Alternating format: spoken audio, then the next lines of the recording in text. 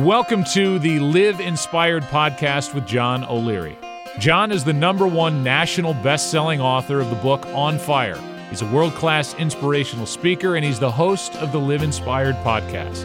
John interviews extraordinary individuals on their life story so that you can wake up from accidental living and more fully live your life story. Here's your host, John O'Leary. Well, hello, my friends, and welcome to the Live Inspired podcast with John O'Leary. You know, I frequently begin episodes by letting you know that you are in for a treat. And then we follow up with these guests who inspire you with their music or their writing or the story of all they've overcome. In today's episode, you are in for a treat, not only because of what this individual has done in his life, all that he's overcome, all that he is doing, but in the midst of a storm, in the midst of an economic recession, in the midst of COVID-19, in the midst of social unrest and social injustices and everything else that we face as individuals, as a nation, and as nations, there remains individuals who are showing up every day doing extraordinary things humbly, assertively, intentionally, and faithfully. And in doing so, they are changing the world. And Dr. Art McCoy is one such example. He grew up in an impoverished community in my own backyard in St. Louis, Missouri. He grew up African American. He grew up with some challenges that were in front of him. He has gone on, though, to become one of the most successful leaders that I've ever interviewed on this podcast. And as you listen to it, you're going to hear his story. You're going to hear his heart. You're going to hear his faith. And you're going to hear the impact of a guy who's showing up every day on fire with purpose. What he can do in his life, what he is inspiring the kids and the teachers and the community to do in their lives, and ultimately what he's reminding you today as you listen in on what remains possible in your life. No excuses, my friends. After you hear this episode, no excuses. So buckle up, get ready for an awesome ride. Before you even listen a step farther, what I encourage you to do, tell your friends, tell your community, send this out on your social posts. They will want to listen to a conversation, not about which side is right, not about who is more wrong, not about all the things that have happened in the past or all the things we have to do going forward. Instead, they're going to hear a story about a man who is working every day with a community in mind to ensure collectively that our best days are in front of us. It's an amazing story. It's an amazing journey. He's an amazing guest, and he's with us today to unpack how we can unify, how we can build bridges, how we can find common ground, how we can remind the one in front of us of their hidden genius, of their superhero skills, of the gift of their life. You're going to love Art McCoy. He's my friend. He's a superintendent. He came into a school in Jennings, Missouri that was failing. It was about to be disaccredited from the state of Missouri. And now, over the last 5 years, he's graduated 100% of his seniors into the state of Missouri. He's radically changing healthcare up there. He's radically changing education up there. He's radically changing policing up there. He's radically changing lives up there. And today he's going to change yours. So without further ado, I want to introduce you to my friend and a guy that we can look up to. His name is Dr. Art McCoy. Art McCoy, welcome to Live Inspired with John O'Leary. God bless you, brother. It's so good to be with you. Man, there is so much divisions taking place in our community right now. There's so much negativity in our communities right now. There's so much poverty and racism even still in our communities right now. There's so much reason, some would say, for despair in our communities right now. And then you step into the room. And what I've noticed is I've learned more about you, more about your life, more about your impact, more about your smile, and more about the way you lead others forward is you refuse to give into negativity. That's not something you learned in education. That's not something you learned at university level. That's not something you learned yesterday through a book you read. I think it came out of your childhood. So I want to begin, not where we started in the introduction, Art, but I want to begin with your childhood, man. Would you take us way back, all the way back to Jennings, Missouri, when you were a little one growing up? Wow. Well, thank you, my brother. I just had to say, God bless you. It's so good to always see you, my friend. Growing up was something, I say from the start, my mother had me at age 43, and they tried to have her not have me. The physician said, have an abortion. But she was a church-going, praying woman, and she says, no, the Lord has another plan in mind. I'm going to pray over my stomach, and we're going to move forward. And literally, I mean, she played the church organ and she would rock on the organ and pray over me in the church, and they would lay hands on her stomach, and I came out all right. And I tell people, even though the doctor said I was going to be mongoloid and handicapped and crazy, I said God had another plan. And so, but even though I was okay, my mom literally, I sucked the life out of her. She lost her eyesight, acquired glaucoma, her teeth fell out, her fingernails fell out, and she was tough and she was hurting. And I recall even as like a 4-year-old, 5-year-old coming to my mom's bedside after she had her last teeth extracted from literally me having sucked the calcium out of her. And I said to her like a 4-year-old, 5-year-old would, Mom, don't worry, your teeth will grow back, because that's what a kid thinks, you know, you lose your teeth. That's exactly right. It happened to me. It happened to you. It grow back. And my mom just best she could smiled. But sure enough, she got some false teeth, and I thought they all came back magically. But nonetheless, that was the sacrifice of my mom. And she literally was legally blind by that time and totally blind by my teens. My dad had one leg, and he was handicapped since 3 because of no insurance. And swinging on the merry-go-round, he fell off and he cut himself. His parents never took him to the doctor, and it acquired gangrene, and they had to sever it before it poisoned him to death. And so having a mom who was legally blind and a dad who had one leg, it literally taught me how to really work hard, work as a team, be humble, and to persevere, to literally do anything and everything we could. My dad would tell me stories about, for instance, the karate young man in school who was, it's a fable, but it's a great story, where there was a young man who was discouraged, who didn't see the best in life because he had an accident and lost his limb, his arm. And but one of his teachers taught him how to still operate and do karate despite having one arm, by teaching him the special move. And I'm sure you know about that story. And the long story short is that young man practiced every day, did super well, and ended up competing and won championships and became the state champion karate fighter at his level and age level, beat sumo wrestlers and others. And when people asked, how did you do it? The young man said, I just did what my teacher taught me. And then so when the camera reporters came to the teacher and said, well, how did you teach this one-armed kid to be such the karate fighter? And he said, well, you see a one-armed kid, but what I see is a guy that if he does a roundhouse spin kick, you can't stop him, because the only way to stop him is to pull his right arm, and he doesn't have one. And that kick becomes the antidote towards making him a champion. Well, that was in my spirit, that you take your deficit and you make whatever it is your springboard. Your pain becomes your springboard for your purpose.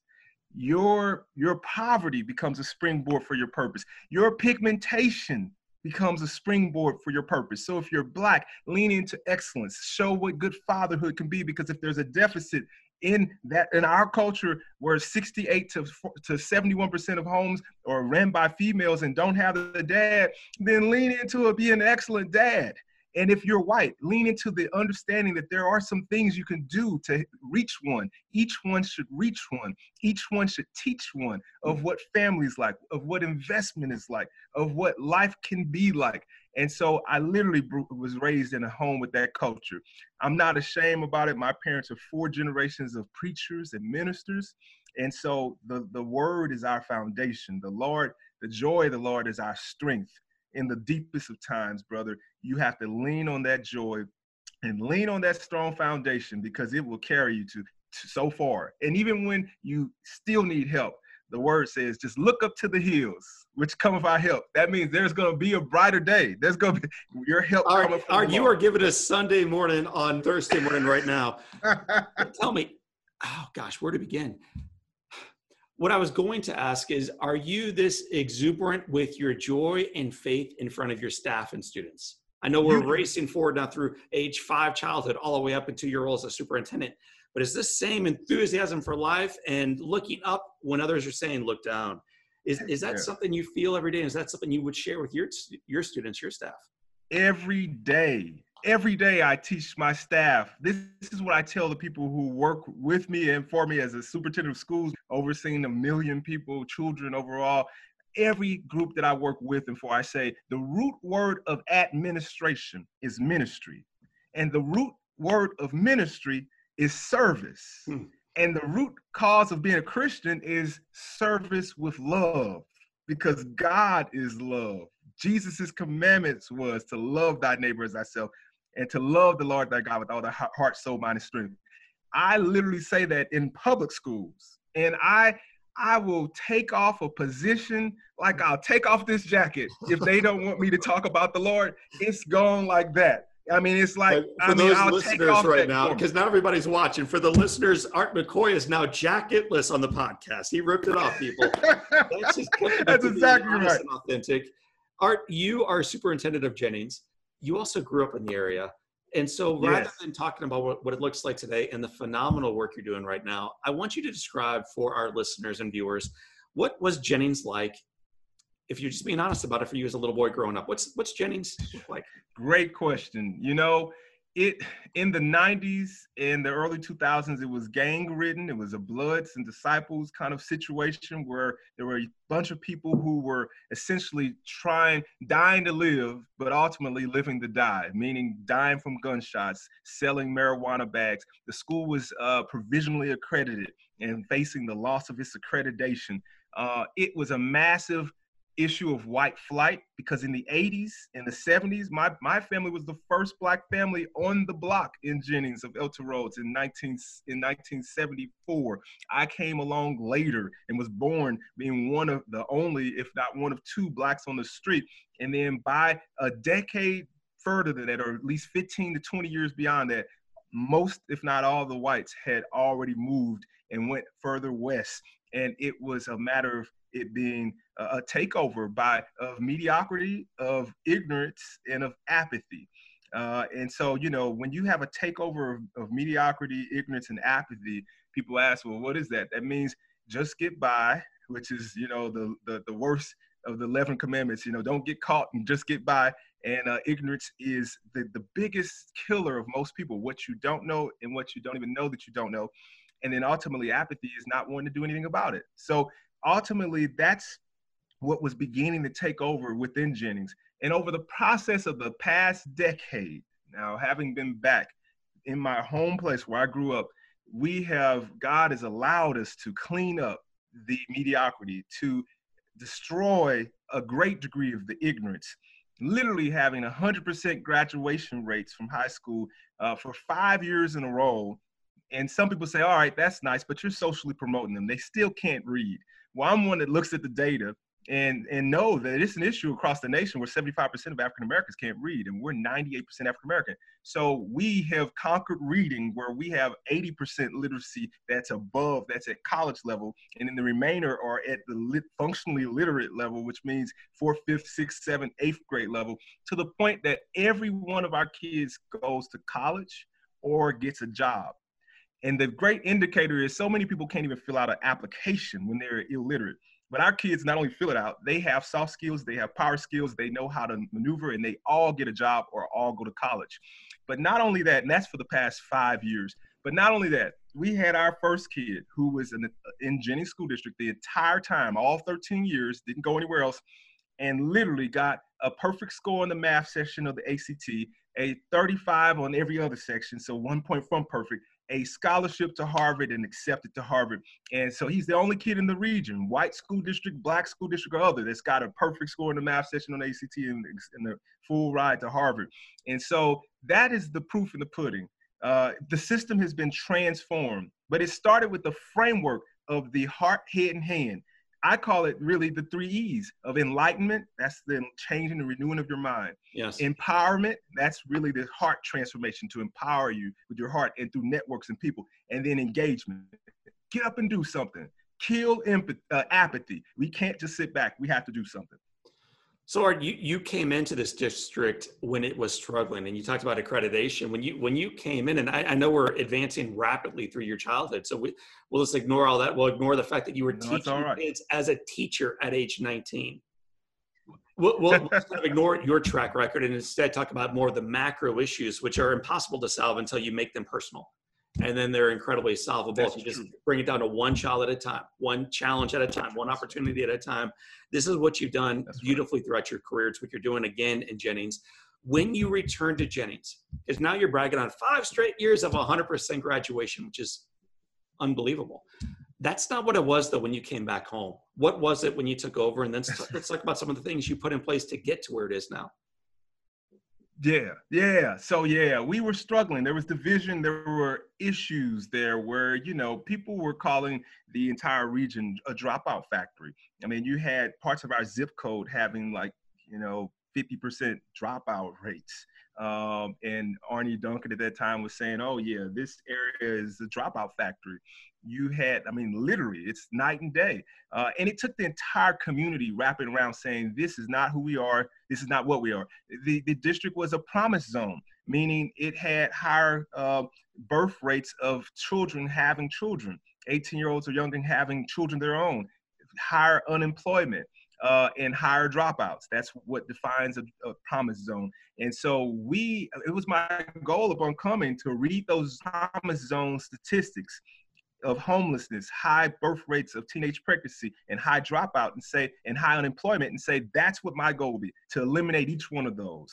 And so we created the Career Prep Academy and College Prep Academy to ultimately make sure that every kid had a job before graduation, so that you can say, oh, unemployment? Nope, not here. Every kid in our district has a paid internship and apprenticeship. Every kid gets up to 60 college credit hours before graduation, free and paid for if you do the work. But so that leadership plan, that Habakkuk 2:2, write the vision and make it plain, was by leaning into the trash that was being spoken or that was true to clean it up. Yes. And to make sure you literally change it. But your point is exactly right. As far as my childhood, what does that represent? It represents my middle school and high school years when I was trying to find my purpose. And as a 9th grader, I met the love of my life. And literally as an 8th grader, I was reading some books like Sigmund Freud's Psychosexuality, which I couldn't get from the high school. I had to get it from college. But nonetheless, I was in search for what is the meaning? Why am I here? What is the purpose? And what could I do? By 9th grade, I knew I needed to have a life mate personally. And I found the love of my life as a 9th grader. I was 14. And I told some people, I said, I met this woman, this girl, this high schooler, she's going to be my wife. I remember my friend say, well, you're trying to say that right now, but she's interested in somebody else. And you're just a kid. You don't know what you're talking about. But I literally wrote a plan, stuck with that plan to be her best friend, closer to her than her own mother. And by 17, she had agreed to marry me. And I literally got married at 17. She was 18 and I was 17. And I wanted to follow the Bible and the word to literally make a new union and then ultimately have us tackle the world. And so that was basically creating a life plan. Yes, I did finish high school early, finished all the high school requirements by 16 and a half. I finished college technically in a year and a half after my high school graduation from Lafayette High School. So I'm a June 1995 graduate of Lafayette. I'm a December 1996 bachelor's degree recipient, magna cum laude. So a year and a half on paper, but I was taking college classes in high school, of course. And so bottom line is that roadmap that I created for myself with that yearning of trying to find myself, know myself, and be about the enlightenment, the empowerment, and the engagement, I had to make it into a system within Jennings and within other places I went to say, okay, every kid can get 60 college credit hours before graduating from high school. Every kid can have a paid internship, like I was being paid as a substitute teacher at 18, making $100 a day. And then a teacher by 19, the youngest certified teacher in the state of Missouri by 19. But I was married for 2 years. I had drive. You better bring some bacon home and do something if you're going to be married and have a good house and a good wife and a good life.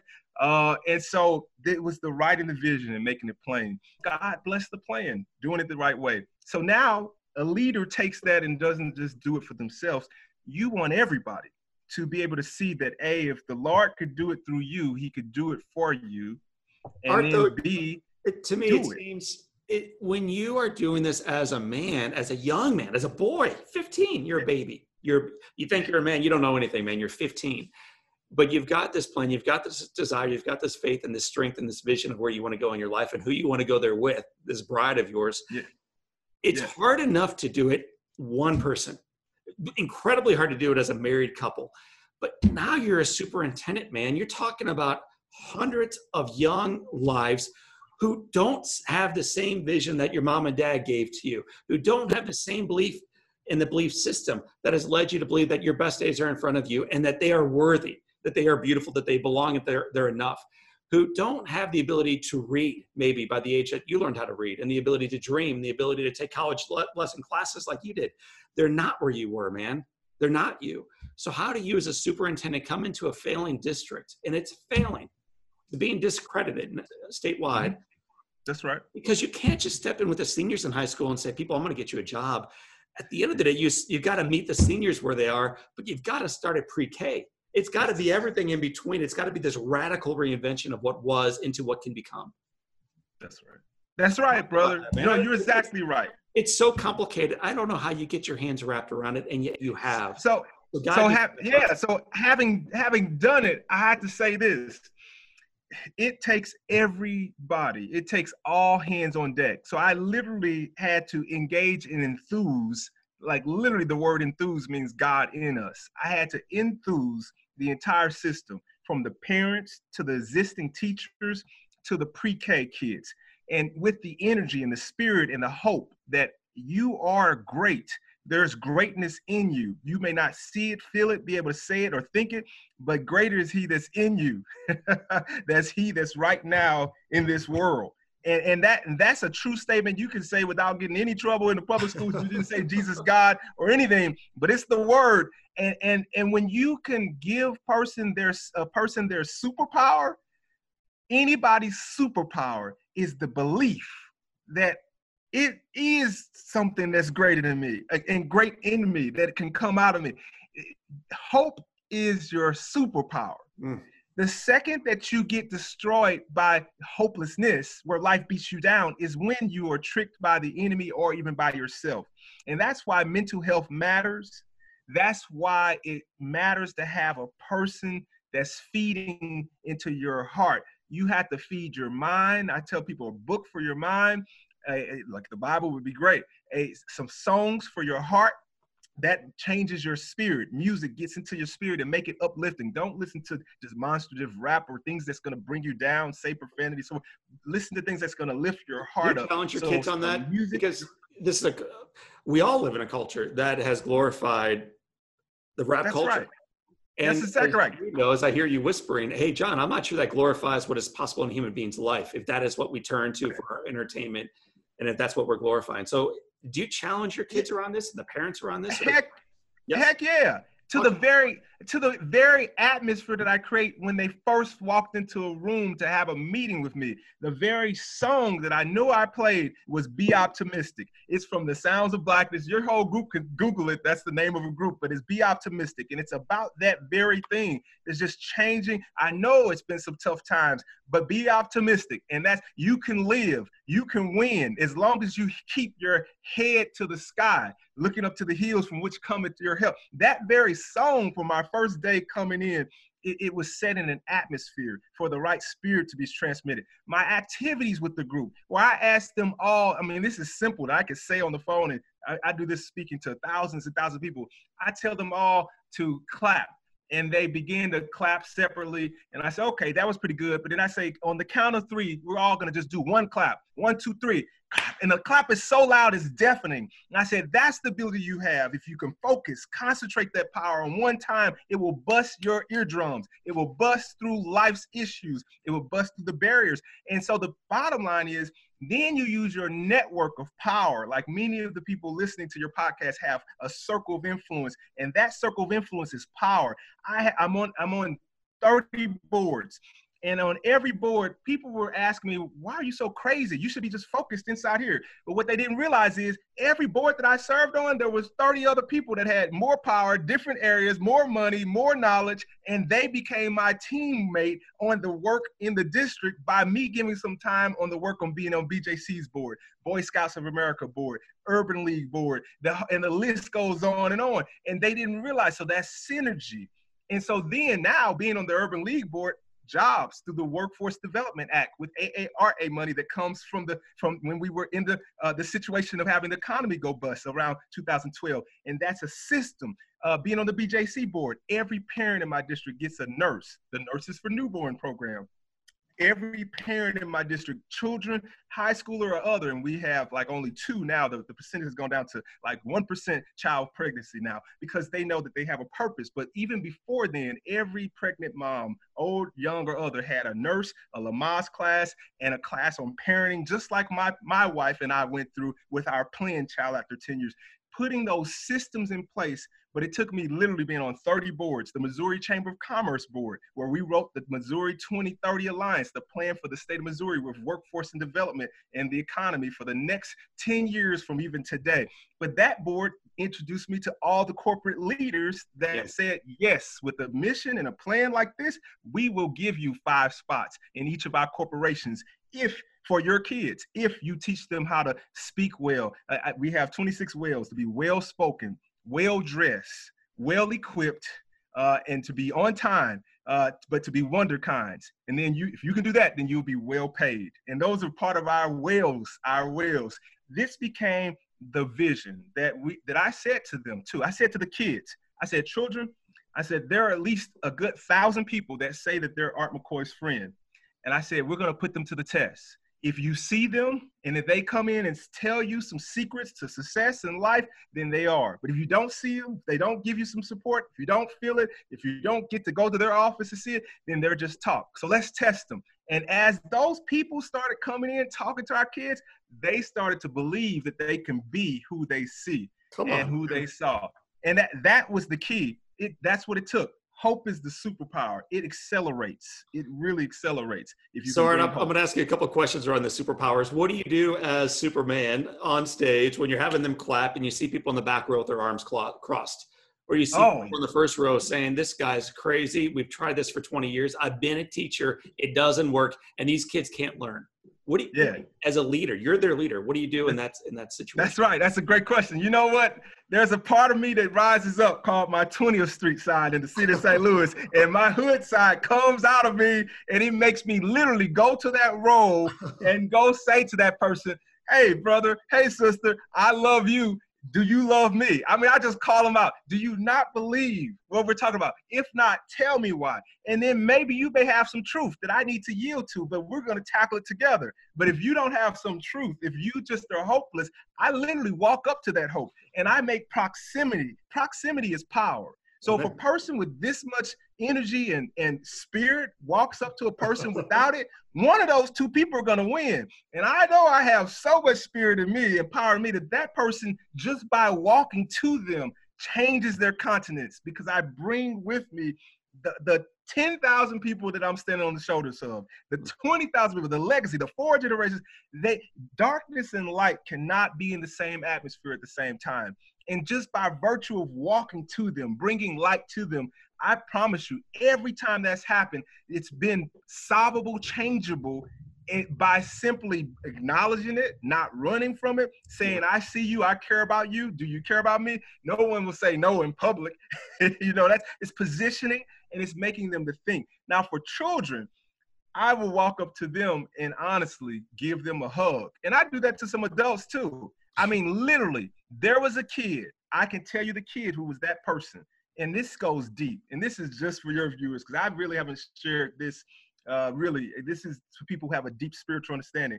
There was a group of people who we helped to bring over through the American embassy, the U.S. embassy from Somalia, the Horn of Africa, in the middle of the pretty much like genocide that was occurring in Rwanda and other parts. And they were getting away as refugees from the pirates and others. And we brought 600 of them here from there to New York to here to St. Louis.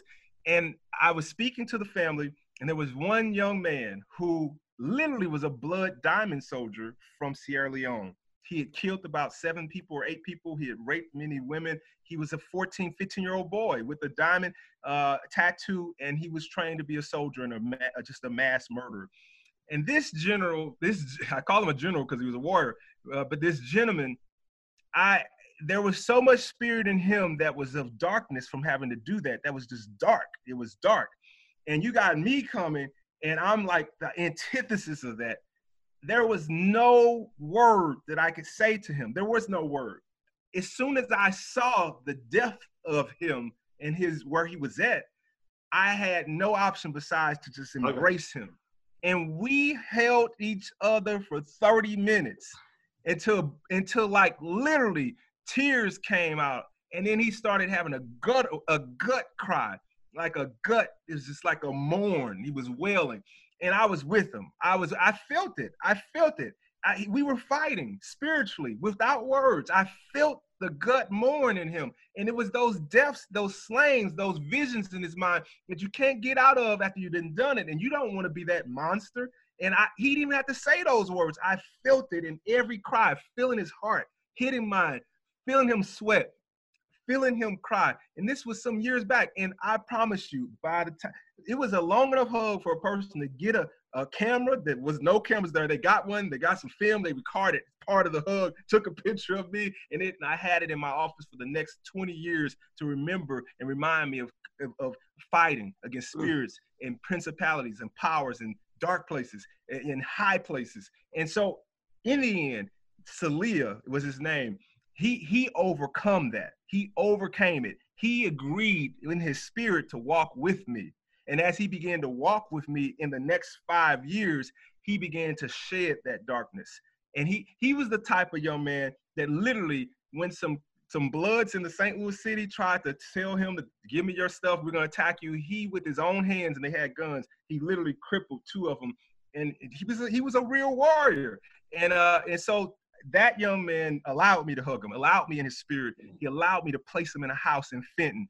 In my brother Matt Miller's area, when he was principal there, he literally was adopted by a white family who taught a different culture. He promised me to his death he wouldn't do anything to dishonor me and dishonor what I stood for. And he literally kept to that. Salia did. And that young man not only did the right things, graduated, and ended up being respectable and able to be human and live. But that is an example. So if I can carry Salia in my heart and his family, there's not a person or a look that I can't confront and then get them to move just far enough to be part of the solution as opposed to part of the problem. They don't have to be as fired up as me, but they have to move. They have to move, because if they don't move out the way, if they don't move their heart to be a part of the solution, then they're going to get run over by the solution.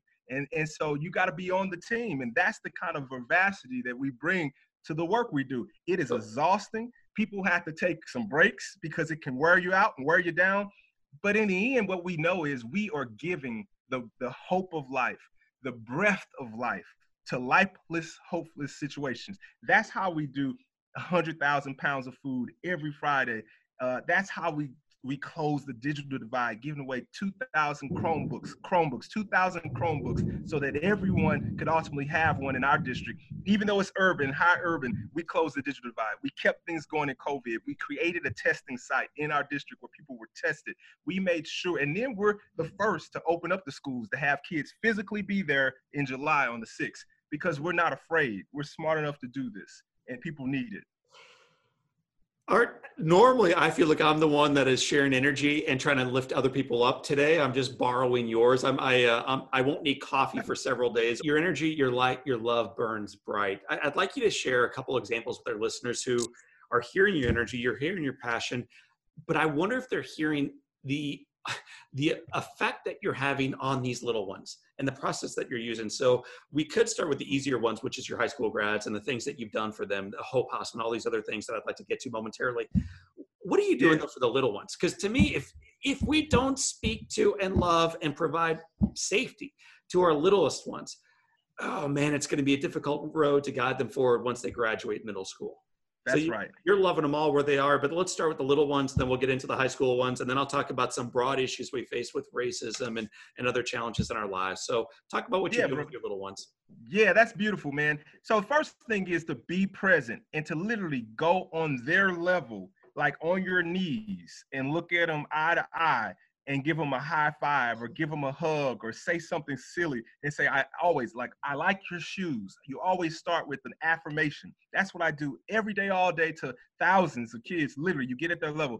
And the impact of that and just being present and giving a hug and coming by frequently. I literally go to every one of my schools like 3 times every week just to see them and say, I care about you. How are you doing? And sing a song with them. Every kid, and really every person this goes to adults too, but this is what I do with the little ones and I do with the older ones. Everybody wants 3 S's. Everyone wants to be seen for the real them, the person placed inside of them. They want to be supported. And it's like, so now once you see the real me, you know what my purpose is or what I'm aiming for. How can you help me? Do you support me by affirmation, word, deed, a dollar bill, a donation, a position, a mentorship? How are you supporting me? And then lastly, they want to be affirmed to know that they are sufficient. And if they aren't sufficient for their calling, then they want to know that we are sufficient, that together we can do this. And so for my little ones, I give them a I see you, high five, hug, affirmation, like your shoes. I give them a hey, I support you. You need anything today? You need me to help you with your seat, help you with your paper, write your name, tell you if you got this question right, or even just tell your teacher something that you really want to know, tell your parents something that you really need, that you're afraid to say. I support you. And then lastly, you can do it. Yes. You are sufficient. Together, we're going to do it. This may be hard. It may be hard leaving your parents for a whole day, the first day of elementary school, but you can do it. Why have you brought healthcare and dentists and food and everything else into your schools? To me, it seems from the outside, your job is to teach them, man. Give them the textbooks and you've done your job. But you view your work and your role in transforming and elevating lives far more than straight sort of education. So that's true. So to your audience, we're the only school district that has 2 health-based clinics that provides every bit of healthcare, mental health care through therapists. We have multiple therapists. We do dentistry. We're the only one with the dentistry within our schools. We do immunizations. They don't have to go anywhere. We're 100% healthcare for every child. And so in addition, so the only district with 2 healthcare school-based health clinics with 2 homeless shelters that our students help to build, and so that kids live in it to reduce homelessness. And then 2 grocery stores that we own and operate, 2 grocery store food hubs that parents come every day to get free produce from Snooks and from Walgreens. And then we give large amounts out on Fridays. And so and then we do child-parent interaction therapy, really, where we really regulate their mind and help them have therapy to recorrect and retrain the wrongs. So those are a combination of 2 things caused that. One was the need, a mantra of moving at the speed of the need for the children and the families. And because there's a great need. There's a lot of comorbidities of healthcare issues. There's a lot of societal deficits that's called it's often referred to as the disparities, social determinants of health. And so many things in society determines one's health, social determinants of health. So bottom line is we make our schools centers for healing engagement, centers for healthcare. Centers for healing engagement means we will heal your heart, your soul, your mind, whatever you need. We're a center to heal you, to engage in a way that heals you. A house if you need them, a house parent, food, clothes, uniforms. A lot of friends gives us a lot of money and a lot of materials and a lot of expertise to make sure that kids have everything they need. But the second thing is to prove to the other people in the system, other superintendents, other principals, other teachers, that it is possible, that you don't have to play in your little sandbox. You can create a world for them that's a protected world to make everybody sufficient. So it's to also have that entrepreneurial spirit that says, something itching in me. This isn't enough. We got to push further, harder, faster to meet the need. And so it's a little bit of both, the entrepreneurial spirit, but of course the social, just the ability to move at the speed of the need and the desire to make that happen. So that's the reason behind it. And it works. It works. It does work. Your students not only live in some of these homes, they help build some of these homes. I think you built 2 homes now, the Hope Homes. Just talk about the process, man, of getting the dollars, the students, the belief, the dream of building something. You have homelessness. 100% of your kids are free and reduced lunch. There's a profound need in this community. And rather than busting away from it, you're saying, no, we got this. We got this. We can't do it by ourselves, but we can do this. Once you have a few success points, people begin to believe in the vision and the mission. They believe that it's possible. And they begin to say, how can I help? And then once you get better people than yourself to jump to the table to say, how can I chip in? Then magic occurs that couldn't have happened alone. And so ultimately it starts with one clinic. Then another one says, I can make a better clinic, or I can help take half. You do the elementary, I do the secondary. And then another therapist comes and says, let me try to pilot something that's an emerging practice. Let's try yoga in classrooms. Let's try deep meditation. And now you become real biofeedback centers for healing engagement everywhere, and one of the first to do it. Then another psychiatrist comes and says, well, let's do parent-child interaction therapy, where we literally map the neurons of the brain of a child to see if they are all in the emotional part, the amygdala, the back of their head, or if they're in the executive functioning part where you make decisions and have delayed gratification. We literally teach parents that, we teach students that. And so it's like this contagious effect that good attracts good and it expands, or bad attracts bad and that expands. So you have to just bring in the light, bring in the solutions, bring in the good seekers, the God seekers, the connection makers, the relationship builders, and it begins to take a life of its own and grow in ways that you couldn't control it. That's the thing with COVID and other things, protests going on. You know, a lot of people, like myself, say, Lord, this is an opportunity to make a better reality than before. To defeat COVID, we must be better than before. But here's the deal. Some of us want it to be our version of better. And when we don't see our version of better happening, then we get discouraged. We have to give it to the Lord and know that the Lord's version of better is going to be a million times better than our version of better. So when it doesn't happen at the speed that we want it, the way that we want it, the time that we want it, when you see 2 steps back after 1 step forward, you have to know and be a part of the solution of God's version of it being better than it ever was before. Because clearly to get out of this, we have to be together and better, because the threat is together, and therefore we must be better. Or you brought up the word protest, and clearly there have been protests over the last month, and I think the protests will continue going forward for some time. You had a group of kids, I think 3 years ago at your high school, march down to the police station.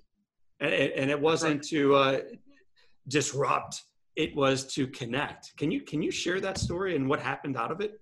As most people know, we had Michael Brown and his death. Michael Brown's sister was a student of ours, and Deja Brown, and she led the protests, and she's now a graduate of 2017. But a few things that we did was we said that we matter and that we care. But in order for you to really know that we matter and we care, we must form a relationship with you all. So we're going to come see you. We're going to come say, what can we do together? What can you do to help us? So do you see us? Do you support us? Will you be a mentor? Will you come play basketball with us? Will you do gardening with us as police officers voluntarily, not being paid? And then can we learn together so we can be sufficient and not die anymore? And I promise you, not only did our kids start and lead that, but then Leslie McSpadden, Michael Brown's mother, who was the same one on the camera, whose husband said, you know, let's burn it down. I challenged her. She came to me and said, Dr. Coy, help me start a foundation. I said, no, not unless you do 3 things. Number 1, finish what you started, get your diploma. She enrolled in our adult GED program, which we created for people like her, and she got her GED. Check mark on number 1. Now you're educated. We're eliminating ignorance to some degree. Promise number 2, you need to meet with the police chief and captain to reconcile, because we're centers for healing engagement. If you're going to meet with them, I'll facilitate it. She sat down and met. The chief came over, the captain, and the first words out of the captain's mouth, who was awesome, he said, you know, we really regret what happened and what happened with your son. And then Leslie said, I regret what happened too. And then he said, we really don't dislike you. We actually do care for you. And then she said, I don't dislike you either. I care for you too. We feel the same way. And I said, oh, thank you, Lord. That's common ground. And now I can move in to say, you guys are the same. And they embraced and hugged just like Celia and I did for 30 minutes. They did, and they cried, and they said, what can we do together? So that was check mark on number 2, reconciling. Requirement number 3 that I gave her was, you need to do your foundation with police officers. She wanted to build gardens. She wanted to teach people about better nutrition and how to be healthy. And I said, okay, if the police can be mentors, if they can help the students with gardening, then you bring your students that you've influenced, and then we'll have them come and mentor ours, and we'll do it together. And she agreed. And that was the totality of working together to move forward. But it started with our children saying, let's march, let's talk. Do they see us? Will they support us? Can they tell us why they don't like us? Why do they not like us? And the cops are like, we don't not like you. We want to keep order and peace. Well, why can't you protect us? Well, we can and will, but we have to stop wrong from happening.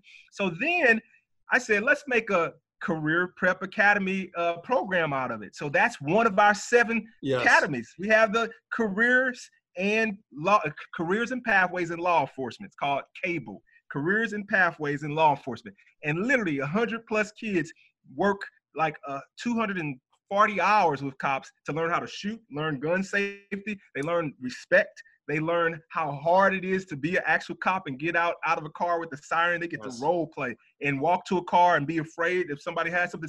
So the shoes can be turned on the other side. There's some empathy. And so, but really it started with our kids saying, you know, we're here, do something with us. And we had to say as adults, how do we enlighten them to the reality? How do we empower them to get more than they have? And how do we engage them to be better? So now, as people are saying, defund the police, my same students that are part of CABLE, they say this is a quote that one posted.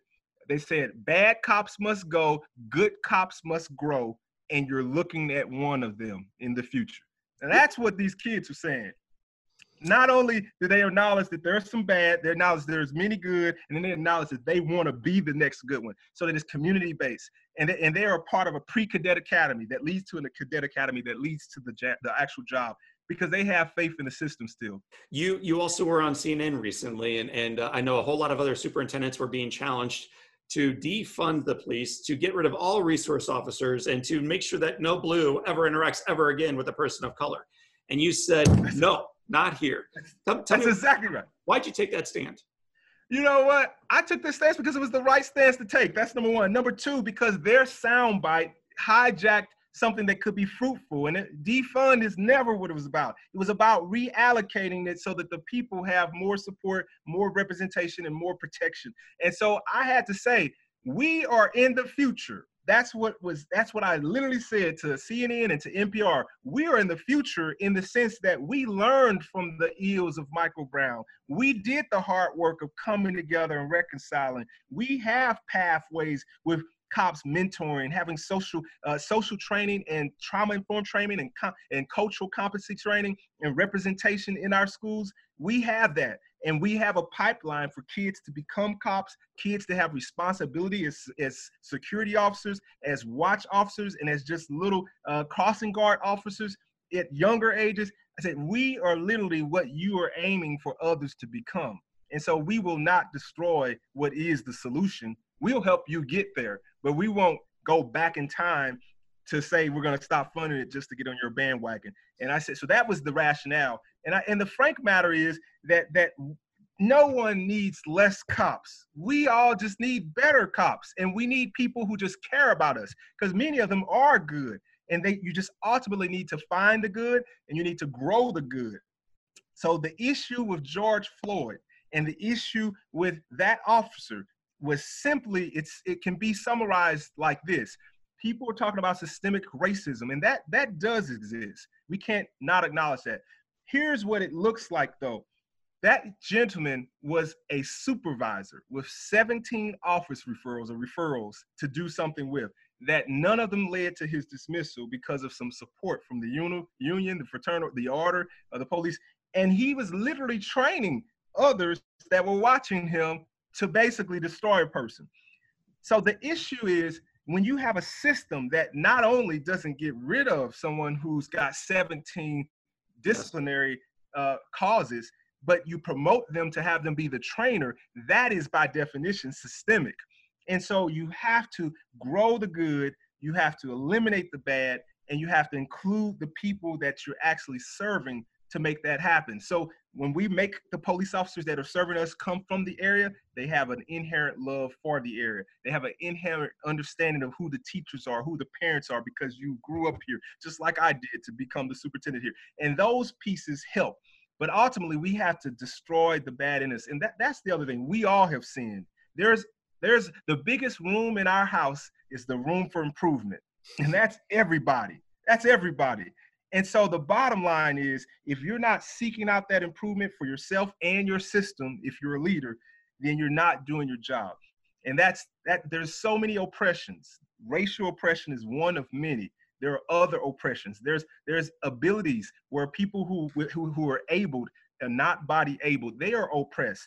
Ageism, sexism, there's even religious oppression. And so the bottom line is, we have a responsibility to know that the biggest room in all of our houses systemically, our house, or individually, is our room for improvement. All right, as we begin moving toward the finish line, we always wrap up with 7 questions called the Live Inspired 7. But before we do, I'm curious, a lot of our listeners come through where John O'Leary has spoken in the past, which means a lot of our listeners are educators. They're staff, they're custodial leaders, they're bus drivers, they're superintendents and principals. And a lot of them think that this problem's too big. That whether the problem's the one kid in the class, funding, the systematic challenges that we face, it's just too big. So what advice might you give right now to my educators who love living inspired, but also sometimes struggle trying to live it in a day in and day out basis when the struggle is so real still? Yeah, brother, that's a great question. So I'm tempted to go deep with your audience because I know that they're mature and able to handle it. So let me give you the simple principle is, the African principle is, how do you eat an elephant? And the answer is, you eat an elephant one bite at a time. That means you have to break it down to small parts and tackle it. And I'm reminded of Jesus, because there's 4 lessons of Jesus that people don't know and don't study well enough. And this question makes me think of one part of Jesus that people have to know. Jesus went to the temple and saw what was going on in the temple, money exchanging and unfair money exchanging in his father's house. And he literally turned tables over. And then the Bible says that he angered, but he sinned not. But ultimately, he ran after he turned over tables to ultimately say, this can't happen. This house should be a house of prayer. And then he ran from the authorities who were going to come get him for peace disturbance. But the Bible says he sinned not, which means that there's a higher law sometimes than the carnal laws that's based off of a burning in your spirit, but it's also based off of the written word. He literally was acting out Jeremiah, and he was acting out Isaiah chapter 56. So he knew the word, what was written, and he knew that he had came with that burning in his heart to fulfill the written word, and then he did it. And so every one of you, I would challenge who feels overwhelmed to seek your heart's burning desire, to know what's in your heart, what's your purpose, and then to seek the word. And when the word and your burning heart's purpose align, then you know you're in alignment with that calling of what you have been charged to tackle. Then you have to step out on faith and ask for the support, ask for the money, take the action. I mean, I've always had a job description to ask and raise at least $1 million of private dollars to do things for people that the public taxpayer dollars just couldn't do and wouldn't stretch out to do. And it started when the tax cuts were being given to corporations, like $54 million tax cut to Boeing. I remember in 2011. And I went to them, to the vice president, and then got to the president to say, that would have been $2 million to my district to give more teachers, more classrooms. Can you give me just half of that, $1 million? And they sure enough did. They gave it. And so it's like, okay, you have not because you ask not. And therefore, you have to step out on faith. You have to write it, you have to plan it, and you have to be persistent, because they may not give it the first time you ask, not the second time you ask. It may not work the first time you try, the second time you try, but you have to stick with it. And today we're raising like $5 million of private funds every other year to make sure that we meet the need at the speed of the need. Sometimes it's 5 million every year. We've had some good years sometimes. And so, but the bottom line is, if I can do it, if God can do it through me, he can definitely do it for you and with you, because I'm a living proof and witness of that. Well, Dr. McCoy, that's your answer as a superintendent, as a leader, as a teacher, as an educator, as a human being. Eventually, though, you leave that building and you come to a different one called home. And these people leave work exhausted, just wiped, man, completely spent. They poured the best of their days into little ones that go back to different mothers, different fathers, different leaders, different guardians. How do you refill your bucket? And what advice might you have for us to have a little bit more energy for us to take care of ourselves or our little ones? Definitely. You have to give each room in your life a little bit of time, 10 minutes. Those rooms are your mind, your body, and your spirit, your soul. Each of those need some time. So 5 to 10 minutes even. Like when I wake up in the morning, I always keep a notepad at my side of my desk just to jot things down, because my mind is racing. Or I read a good book, or even you can veg out on Netflix and watch something on TV that takes your mind to another place. It gives your mind a way to recharge or to empty out. Or you can sit in a room with nothing, just straight darkness, and open your eyes in a dark room and filter and empty your mind out and see how fidgety you are and how much you don't want to just sit there, how much you don't want, until you can hear yourself breathe, until you can feel the pulse of your heartbeat by your stillness. That empties your mind. Then you need to do that same kind of thing for your body. Exercise. Do something to get some exhaustion out. Do something that increases your heart rate. Something, even if you can't move very, very far, you can do something that's strenuous enough to be a workout. And so ultimately, work your body out sometime every day because it helps you to be healthy. You have to sleep. You have to hydrate yourself. And then lastly, your spirit. Music is one easy way to connect you to a time, a place, a thought. If you play that song that you knew that you heard when you were falling in love with someone, it takes you back to that place. Use music as a quick teleportation device. It teleports you spiritually to a better thought place. And so make that change happen. And then it can move from music to something else that spiritually fills you, whether it's looking at God's great creation, whether it's looking at your child, spending some time just listening, something that you're at awe about, a piece of drawing, artistry, or even a vacation that you were at, and look at that and go to that mental space. You can do it even in your mind and just think about that mental space and then drive or walk back or fly back from that mental space, even if it's in your mind, back to where you're at. That's how people in prison can even recharge to make it through prison. It's by self-actualization, and actually it's called biofeedback, guided imagery. But the bottom line is get to understand those things that bring you a little bit more peace, a little bit more balance. Here's the deal. In the Ferguson situation for me, it was one of the most peaceful times when it was the hardest times for many others, because my home was a refuge of peace. And so anytime I make it to my home, it's like when we used to play tag as kids. It's like, tag, you're it. And it's like, okay, but if you can make it to home base, you're safe. You get to sigh, you get to exhale, you get to be yourself, you get to let it all go.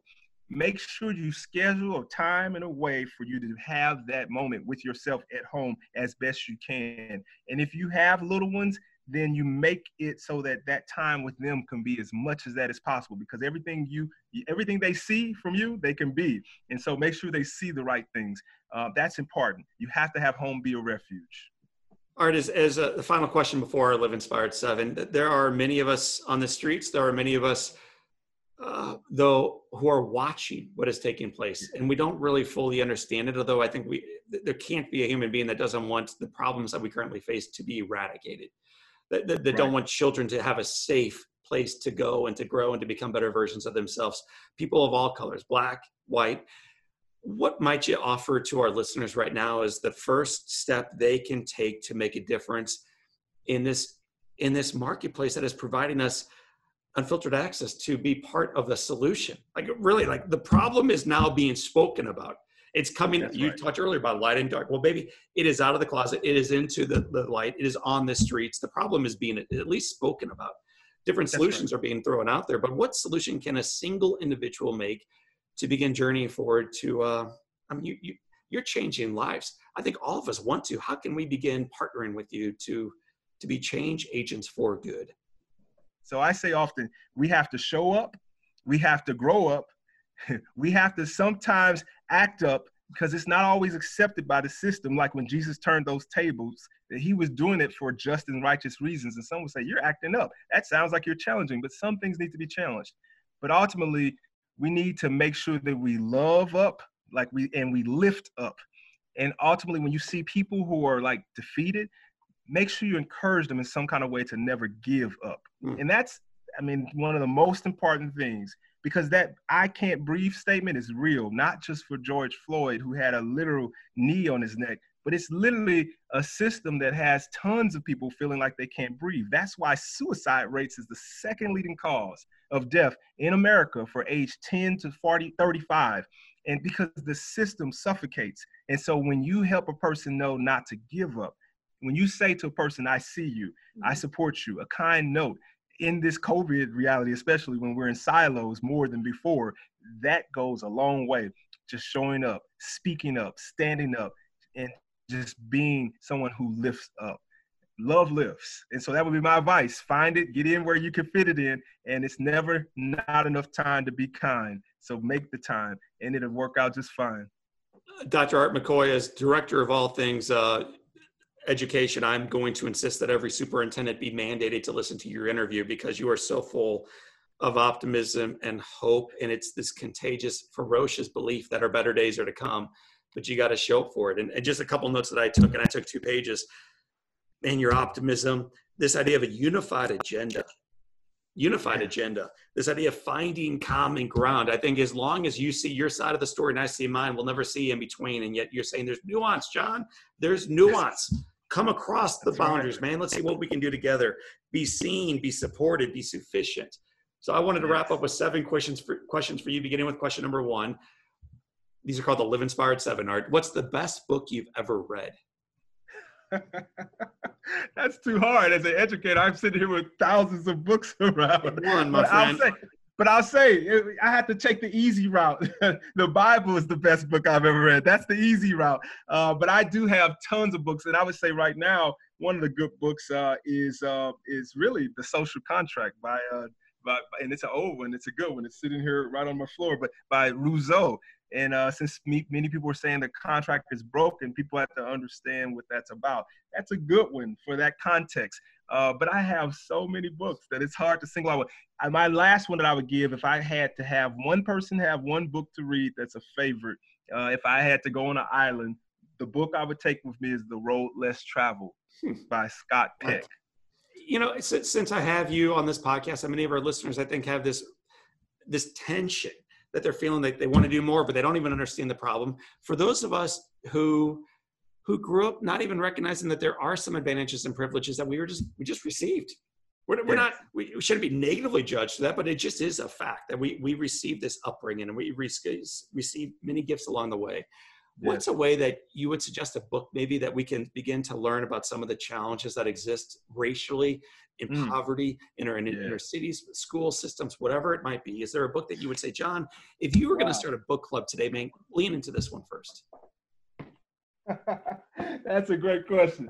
I can give a few. So I'm showing you the ones I just said because I really literally have them right by me. But the one that I would say is Stamped from the Beginning is a book about the issues that African Americans face systemically from the beginning that has them swimming the opposite direction of the current. So if privilege is easily defined as swimming with the current, where the current pushes you and it makes everything easier, and you actually are in a school of fish, and so even the group that you're with pushes you faster because you're keeping up with that school of fish swimming in the direction of the current. Then oppression is not being with the school of fish and trying to swim the opposite direction. And that's literally what some people experience, many people in African-American, Black people experience. And then some experience being a fish out of water, which is literally, I can't breathe. I mean, literally every 2 hours, 1.14 African-Americans die from an act of violence every 2 hours. And so, I mean, those statistics are real. And so the book Stamped from the Beginning is a good one. Another one is the Post-Traumatic Slave Syndrome by Dr. Joy DeGruy. And so that's a good one that really talks about the journey of healing if you're injured and have a view that's been affected by the system. It's a form of really depression that this psychologist coined as post-traumatic slave syndrome. So those are really 2 good ones that break it down in a way that's really, really, really good. Thank you. What's one positive characteristic or one trait that you possessed as a little boy in Jennings, Missouri, that you wish you exhibited as brilliantly today? I still think the courage to go bigger is what I really pray for. I really do. I have a desire. I sincerely mean that. Like, I really thought that anything was possible. And now that you know more, it's like, it may not be possible, or it could be possible, but it's not probable. Well, to heck with that. I could do all things through Christ who strengthened me. I really want to go bigger. I was saying to people, it's not enough to be the educator. It's not enough to have the clinics. It's not enough to have the grocery stores. It's not enough. I became a COVID-19 contact tracer through Johns Hopkins University course so I could really know and do and help others. It's still not enough. We fed 1,000 Kenyans who were starving because of COVID, having to lose their job and losing tourists, and that's not enough. So I really pray that God give me more understanding of what it is that he would have me to do, but to really dream big. That's really how true I was as a child, and I want to go back to even going bigger than what I've seen. You know, there's a problem. See, it's in Good to Great, where good boxes you in. Right. And so, like, if I literally made cassette tapes, told my wife this is what was going to happen, predicted it, and we did it like within 5 to 10 years of most, if not all of it.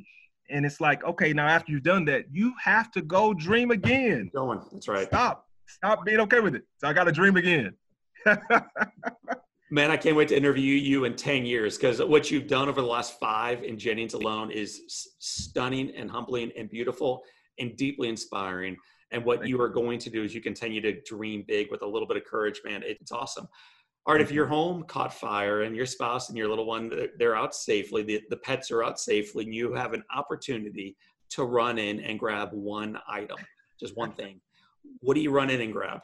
Out of all this stuff, and it could all go away, there's not one thing that I would want more than making sure that I got a collage that I have of my great grandmothers who were like in slavery, because that gives me so much fuel and strength to see their struggle and still be ministering and so forth. It's a part of the legacy, the heritage, and even though I know I have it digitally, I got to be able to pass it down to the next generation. I got to be faithful. It made it this far, just like we have, and so it has to continue to go forward. That would be the one thing I would definitely run back into the house to make sure it was taken care of. A great grandmother. That's not that long ago, and you're talking about a woman who was a slave. And I think a lot of folks, and I'm guilty of this from time to time, if I'm just being completely wildly transparent, think, man, that's a long time ago. Maybe it's time to turn the page and come on, people, let's go. No, it's not that long ago. A great grandmother was a slave to someone. Yep. That's exactly right. She was a slave. Yes, literally. I mean, my parents are 87. Their parents were domestic indentured workers, home housekeepers, and their parents were slaves. The parents were slaves. And I know the names of every one of them and just happen to have a picture of them too, in some nice laced up boots that literally cost their lifetime's fortune, because that's what they carried in their heart, to be able to represent something different than their situation. And are you willing to share that picture with me so I can put it online so folks can see it in the show notes? By all means. Yes, sir. I'll forward it to you. So we will have a copy of Art's great grandmother and those boots and those laces on the Live Inspired podcast show notes. So I personally can't wait to see it, and I'm humbled to share it. God bless you, man. Yes, sir. Well, my friend, if you could sit on a bench on a gorgeous day and have a long conversation with anybody, living or dead, who do you want to have that nice long conversation with? I have an answer to this, but it's because of my crazy way, my crazy way of thinking. It's a real selfish answer. I apologize. It would be literally myself 10 to 5 minutes before literally my death. Oh. And I would literally want to be talking to myself like literally right before my death, because I feel like that conversation can change the trajectory of everything that led up to that moment, and if it was worth it or not, and to just keep doing it. I would really want it to, because if you believe in God, then you understand that after death, you're going to get to see everybody who you probably want to talk to anyway, if you believe in heaven and so forth. Art, have you been asked that question before? No, not that question. No, but man, I've never 275 interviews, never once heard that, and I'll never forget it again. And I hope I give as wise an answer when someone asks me a goofy question like this, because who better than yourself to say, brother, be aware of this, man. Recognize the value of this. Don't do that. That's exactly right. I mean, literally, can you imagine people who are listening, the things you would have averted, the things you could be okay with doing, the things you could even invest in if you literally knew right now, but just 10 minutes before your death. As long as that might be or as short as that might be. I mean, like literally, if you're going to die in the next hour, you would want to know that. Right. Great answer, man. I'll never forget it. What's the best advice, Art, you've ever received? My brother's advice before he died at 39 and I was 22. His last words, and I was his bone marrow donor, and but it didn't take, and he died from leukemia very early. And he was security driver in a Parker from the airport, and helping a lot of flight attendants. So, but and then he became a minister, and then became a teacher, and then he became an assistant principal and died. And he said, Art, keep doing what you are doing. And what that meant was I wanted to be faithful to God, but I wanted to minister outside the four walls of the church, and I wanted to do it with people to help them to be the love of Christ. And that's what he was alluding to, because he was going the traditional path of wanting to be an assistant pastor and so forth, and in a structure. And his words before he died was, no, you're doing it the right way, brother. Keep doing it the way you're doing. Keep doing what you're doing. Yeah. Dr. Art McCoy, what advice would you give yourself at age 20? So you've had a little bit of time now to understand what worked and what did not work, as a man who's been married for 3 years, and a man who's 7 years away from a daughter showing up in his world and everything else. But what advice would you give yourself at age 20? Again, that to be faithful to what you know is true and to follow your heart. And when you feel like it's most wrong or something's going to go wrong, know that God is going to carry you through it. And sometimes you have to go through it to grow through it. And so be okay with going through it to grow through it, because there's no other way of growth, no better way of growth than to go through it sincerely and earnestly. Yeah, that would be about it, because I would not change a thing. And really, it's been a life of courage. Dr. Art McCoy, one of the great superintendents that I know and one of the great men that I look up to. It has been said that all great people can have their lives summed up in one sentence. How would you like your one sentence to read? The best answer I can give right now is really the heart song that I created already for like my mission statement in life, my heart song. And that is, it's really sages, one word, but every letter stands for something. Sages, and the word sage means to be ahead of your time, to be wise or something, about something.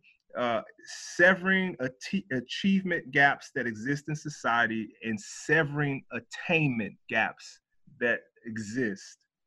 Severing the achievement gaps that exist with students and severing attainment gaps that exist in society. So that's two different meanings, one sentence with the word sages twice. Severing achievement gaps that exist with students and severing attainment gaps that exist in society. We cut it off. We cut off the gaps that exist in society with individuals, so that the have-nots can have, and be that hope, help, healing, the hookup with some money.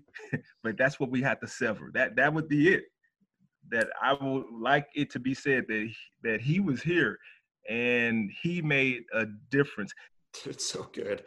Brother, you are severing those gaps. You're doing it one at a time, and through your position and through your influence and through your network, you're scaling that impact. And I want to thank you for doing that in our own backyard in Jennings, Missouri. I want to thank you for doing that as a model for us around the United States and around the world. And I want to thank you for being my friend along the way. So, my friends, that is Dr. Art McCoy. My name is John O'Leary. Let's build the bridges. Let's sever the gaps, and let's recognize that the best days remain in front of us. So for this time and until next time, this is your day. Live inspired.